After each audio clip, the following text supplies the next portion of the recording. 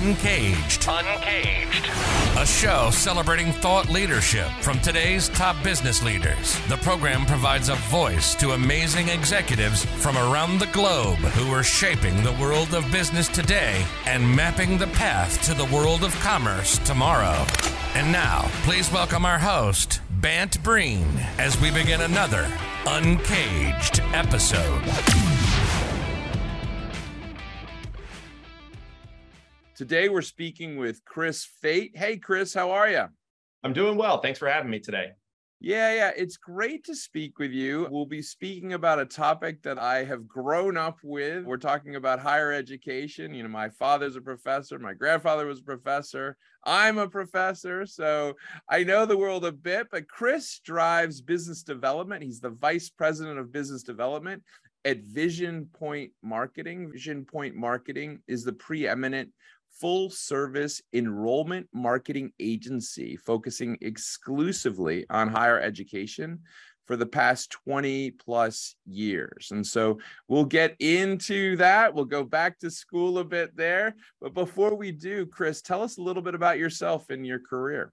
Yeah, thanks for having me. That is always, a loaded question, so I'll try to keep it simple as well. Hi, everyone. I'm Chris Fate. I'm here in Cincinnati, Ohio. I've spent the last 20 years in sales, and of those past 2 decades, the last 15 years, the last decade and a half has been in higher ed. And like most folks, I didn't go to college to be a salesperson, but right after 9/11, all of the marketing jobs were obsolete. And so my internship got me at the radio station. I found an opportunity, and I'm so blessed to be 20 years later, still in sales and at that leadership role. So I lead all of our new business acquisitions and bringing in new partner logos for Vision Point. Outside of work, everybody wants to know a little bit more about themselves, especially the last 2 years. I think the pandemic's really humanized a lot of us. And so, I am a father of 4, proud father of 4. Man, we were talking a little bit about this. Yes, usually when you say 4, the eyes get big. And then when you break that out even further, like, oh, do you have twins? And I always say, no, my wife and I one up that. I'm a proud father of triplets, plus an amazing big sister who will be turning 12 this Friday. That's amazing. Well, congratulations on the growing family. And as I mentioned to you, nobody forgets the family with triplets. So the Fates will be the most famous family in your community. They are. So tell me a little bit more about Vision Point and what you guys are working on. Yeah. So, after spending almost 15 years in the higher ed tech space at one of the preeminent large places, Hobsons and EAB, our organization, got acquired. And, I mentioned to you that I fell into sales, but I'm a marketer at heart. And that's where I got my degree. I thought I'd be working as an agency, a creative director, coming up with these really exciting brands that were compelling. And, you've got the head marketing and the heart marketing. Always thought I'd pull on those heartstrings, but that wasn't the plan. Fate had it, no pun intended, differently for us here. And so Vision Point we are a higher ed only agency focused exclusively on that enrollment marketing. And that's what's really unique. You've got a lot of agencies that focus on just the brand and the creative, but then they don't take it to that level. They pass it off to a university, especially like community colleges, where they just don't have the staff. They've got the desire. There's a marketplace that's definitely there for them, but it's putting those 2 pieces together of taking an idea, a creation, a creative, how to promote that organization, that program, or something specific, and then tie it actually back to ROI, and then bringing those pieces together, which is where the enrollment comes into play. And Vision Point really doubles down on that because it's all about being that in the trenches partner to focus on enrollment marketing, to highlight who your program is, your college, your university, and then showing great opportunities for prospective students to ultimately show up on campus. And that's what's really kind of awesome. I always say, yes, I'm in sales. And in the higher ed world, sometimes they say, don't say sales. It can have such a used cars salesman type of connotation, which is not the case. When you think about it, when I hired one of our newest salespeople, I said to her, I'm like, this is really, really cool. You're either allowing people to start their career, relaunch their career, or advance their career, or ultimately just gaining knowledge by finding a program that they didn't thought that was existed, learning more about it, and enrolling at that institution. And that's pretty damn cool. So I love this topic, and I have to tell you, I've been living this topic. I have a son that's a freshman at university right now. I have another son that is a senior in high school and about to go through this lovely process. I think it's such an exciting time to be in really kind of what you guys are focused on, which is the enrollment marketing for higher education, because I feel like the market has changed. Tell me a little bit more about some of those trends that you're seeing that have really shaped this market. Yeah, I will tell you, it's a super exciting time.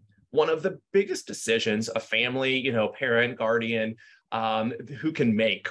But it's also probably one of the most nerve-wracking times. And that's obviously, when you look at the traditional undergrad, but there's so many other pathways, right? Somebody who maybe right out of college went into career because the pandemic puts them in a pinch and they had to double down on their family, and they had aspirations to go and maybe become a welder where you can make $80,000, $90,000 a year and really transform your place in society from where you're from. But that got put on pause. Or it could be somebody who 15 years down the road thought they were going to be an accountant and then just dread and hate their job.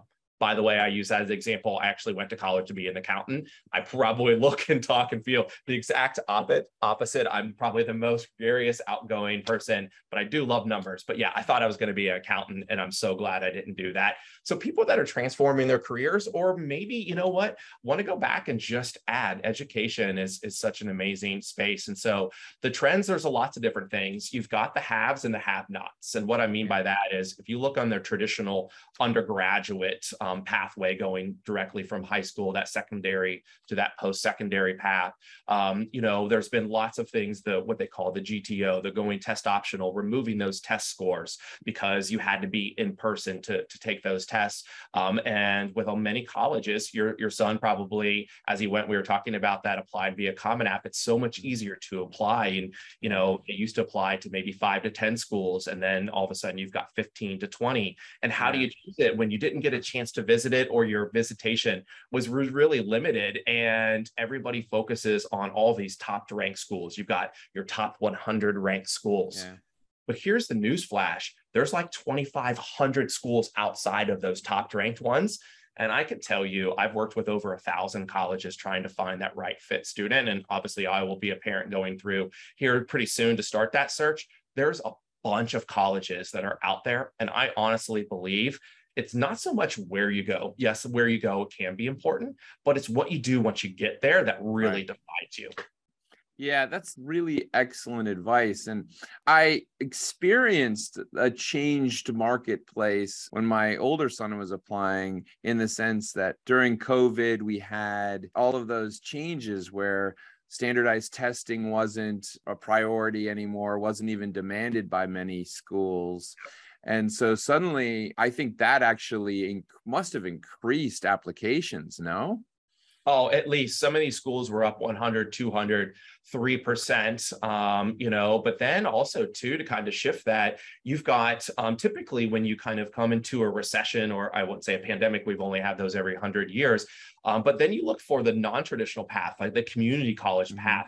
Typically, as we're, arguably entering into a recession, or what the last 2+ years in terms of our economy, you've got community colleges that typically surge during that time. But this was the first time ever that community colleges didn't see an uptick in enrollment. And now it's probably really needed more than ever. When you look at the demographic shifts and the WICHE data across the country, there is less traditional students that are going to be going to four-year colleges than ever before. And I think by 2025, across the United States, where historical highs, that 95 corridor, the Northeast Atlantic region, is going to be really dipping down, and then lots of pockets in the South and out West, where historically they are going to be first generation, are really changing. So their pathways are going to be going different. They maybe want to go online school while they work, maybe going to more of a career path and that technical path, and you can make some really, really good careers. I've been pleasantly surprised when joining Vision Point and talking with all of these different schools, what kind of careers that you can have. And imagine a family who is paycheck to paycheck, and then allowing them to maybe post-military, get a certificate in cybersecurity, and within 14 months, leaving the military, they're able to make $80,000, $90,000 a year without an associate's degree or a 4-year degree, but it puts them on that pathway to be able to get that 2-year degree, parlay that into a 4-year degree, and all of a sudden they're making $100,000.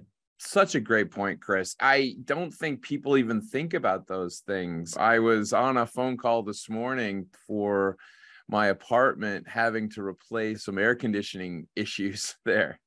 And based on the price of what I'm paying to get it fixed, whoever's going into that industry is doing quite well.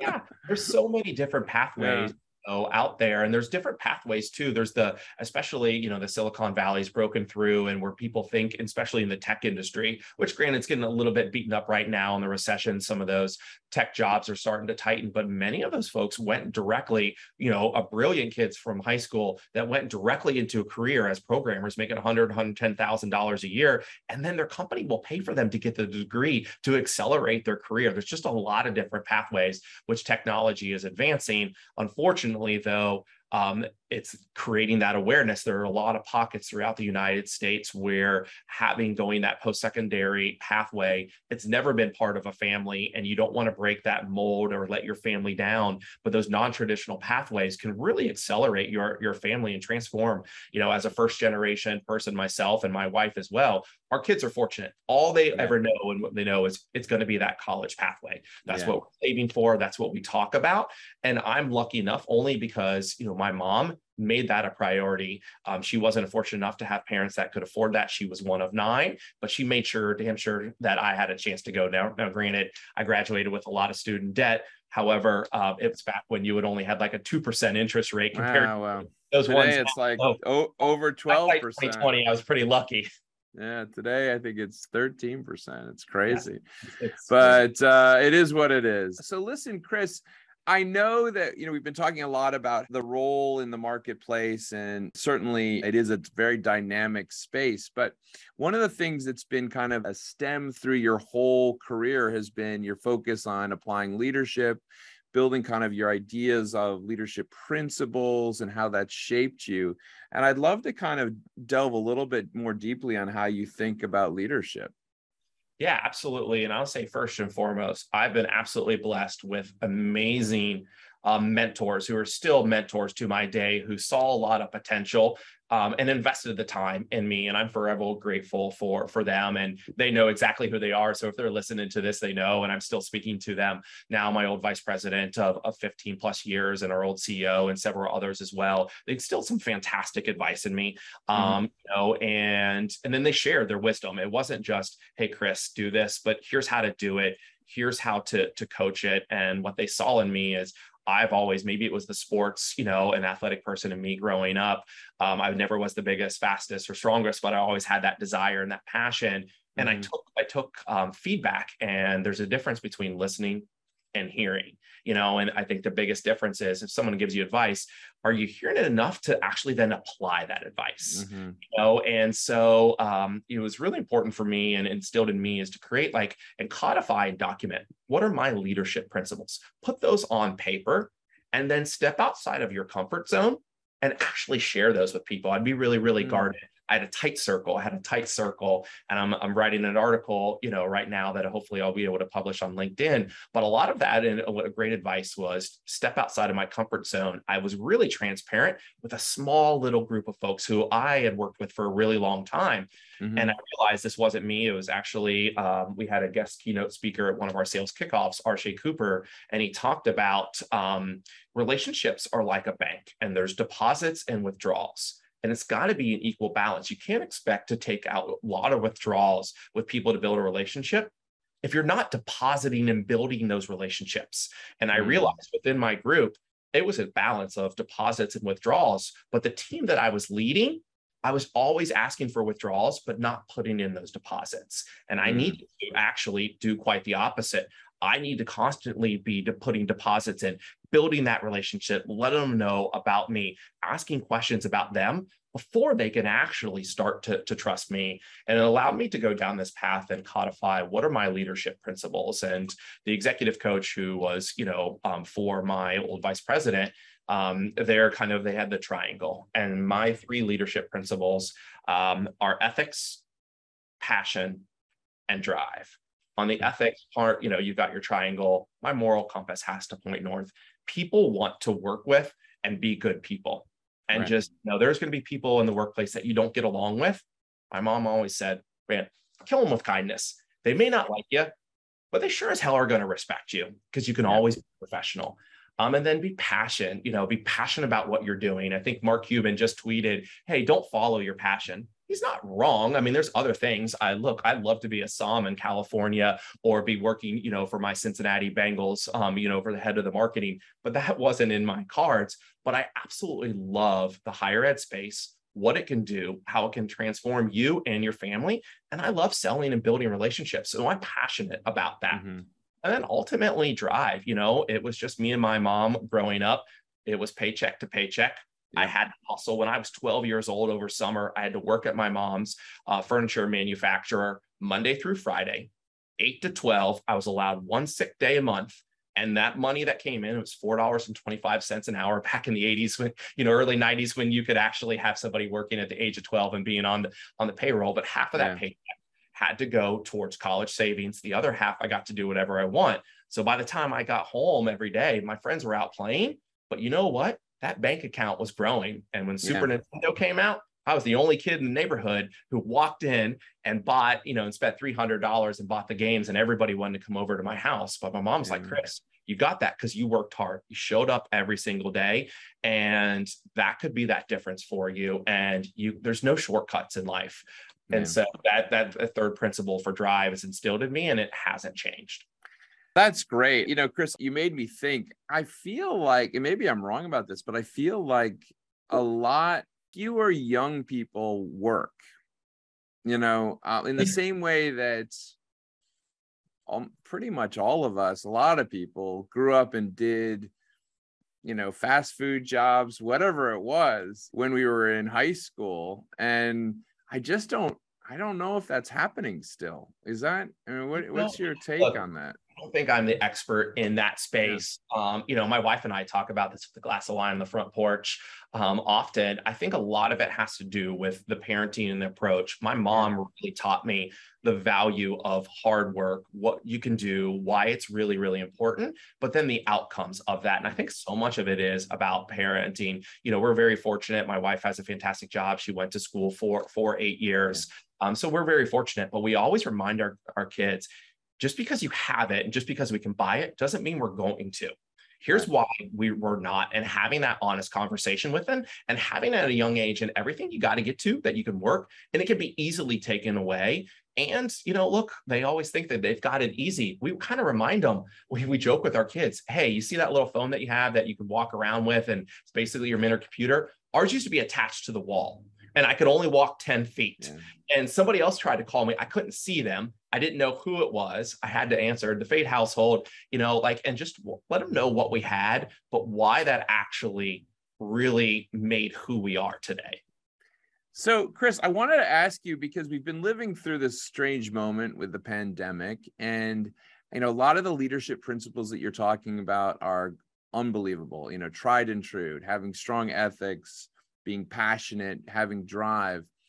How did your leadership approach change over the last couple of years? Were there ways that you had to apply it differently in terms of using technology and all of those lovely things?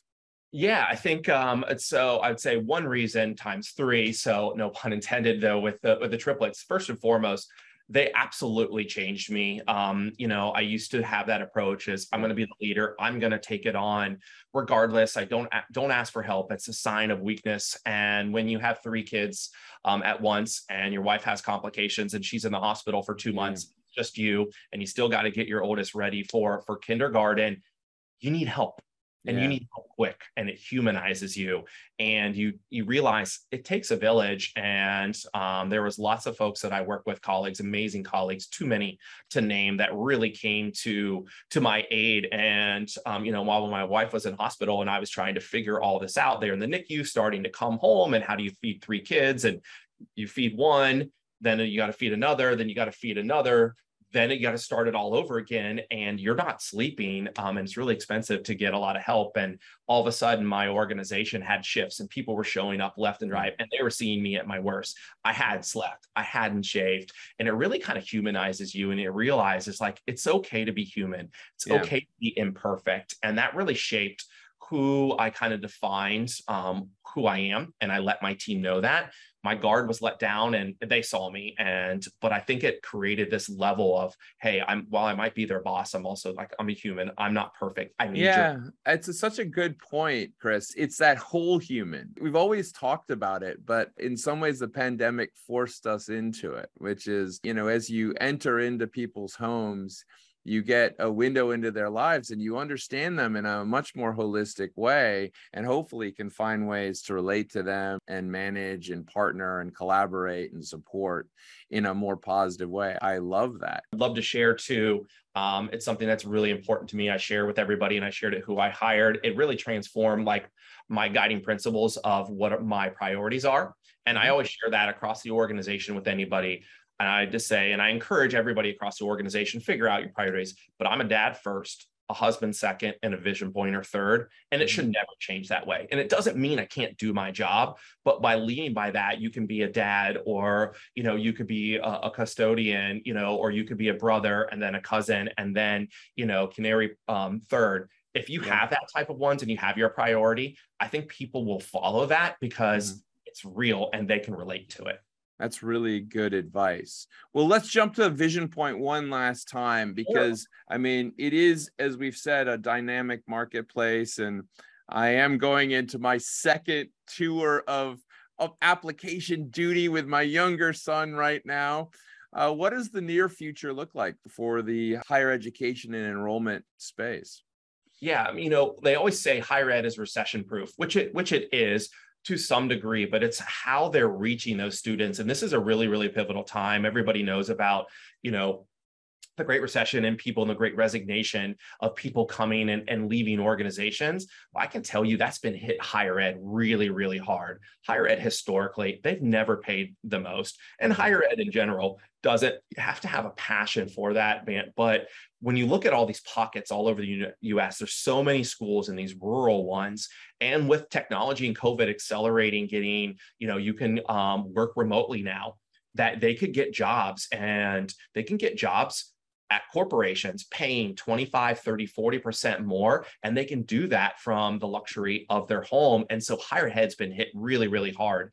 And it's really hard to hire. Right now, it's really, really hard to hire. So one, you have to have all of those experts on staff. And typically you don't have that. You have to stay up on industry trends. So what are all the trends to reach all students in different pockets, non-traditional students, career-based students by program, so many different things, staying up to that, making sure to manage that real time, having the staff to pull the levers and optimize all of that, and making sure your brand resonates in the market, doesn't get stale.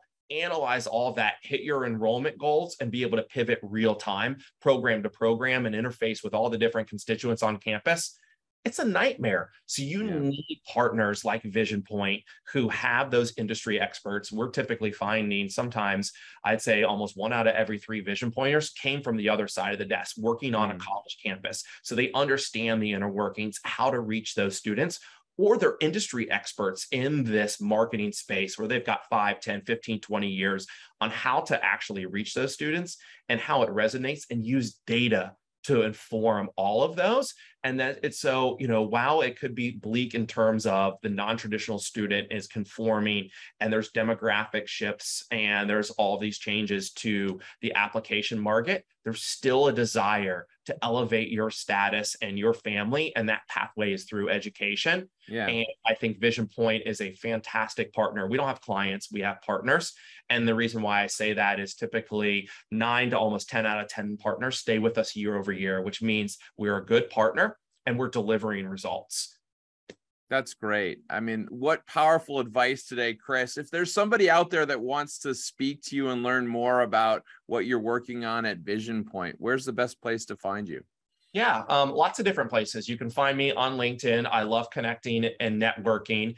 So Chris Fates, you can find me on LinkedIn, at CFate, at Twitter. And then you can go to visionpoint.com, visionpointmarketing.com, excuse me. You can click on the Let's Talk. It'll go directly to me. Or I think hopefully you'll share my email out there, but it is C. And then obviously you see my name there, CFate, F-A-I-T, at visionpointmarketing.com. And love to have a conversation, not a presentation. Excellent. Well, listen, Chris, thank you so much for being on Uncaged today. We've been speaking with Chris Fate. He's the Vice President of Business Development at Vision Point Marketing.